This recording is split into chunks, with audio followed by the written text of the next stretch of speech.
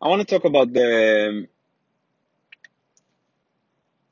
fact today I have a thought, and my thought derives from a convention that product managers look at, and that's how many users you have for your product. And I think this is a very good measuring uh, measuring criteria, but it's not the only one.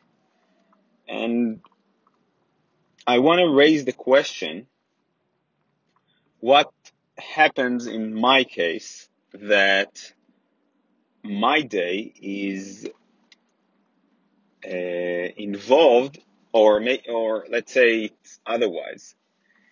The features that I'm that I'm in charge of, that I have ownership on, in most cases, or let's say at most, they have by design between, let's say today, around 2,000 users. Okay? That's by design. That's how many users they should have at this stage, or in the look, in this stage of the company. That's how it should be.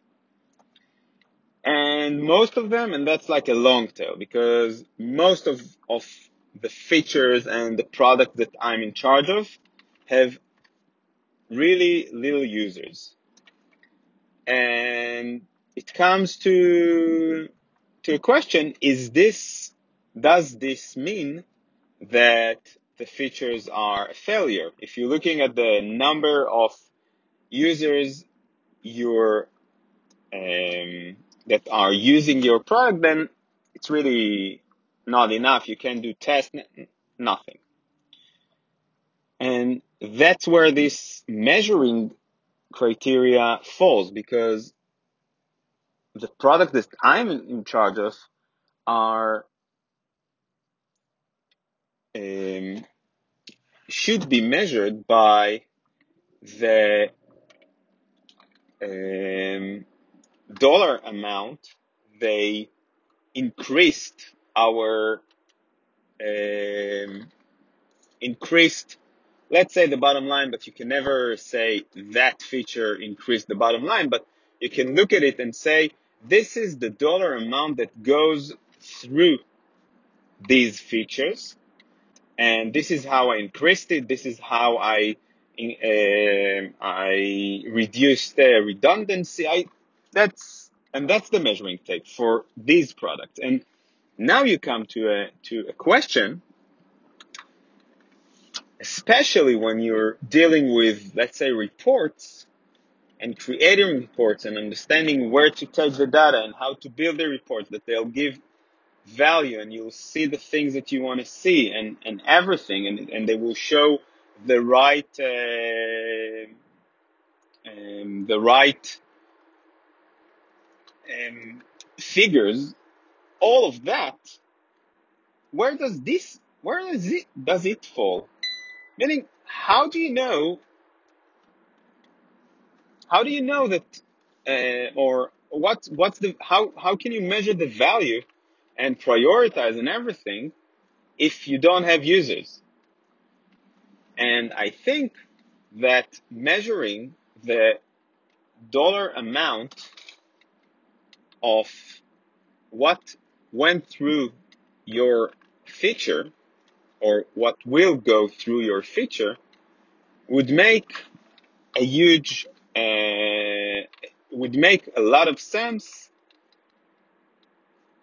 Instead, basically, when you're dealing with inbound products, and that's the thing that I'm trying to figure out, is when you're having 20,000 million users, million daily users, it's really easy, or it's a very good measuring tape of if a feature is doing better. We're now running a test. We're looking at our funnel. We're trying to increase engagement on one of the stages, and and we're seeing 10% more users being converted. That's good. That's done. That's straight line. It's hard to find the right thing to measure. I know everything.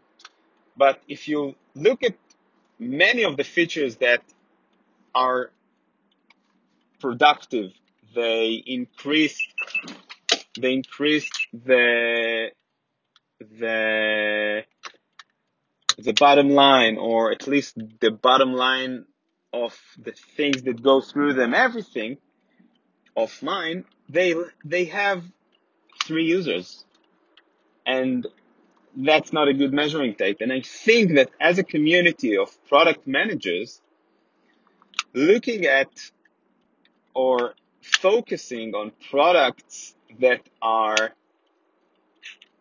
user facing only, and looking at the user, and that's a feeling that I get, that most product activity is more focused on the users facing and the customer facing. And I think that in a way, looking at the inbound and not focusing, but looking also on the inbound products would mean, especially in a company that is operational, could yield a lot of good insights if you measure the effect, if you measure the importance, if you measure the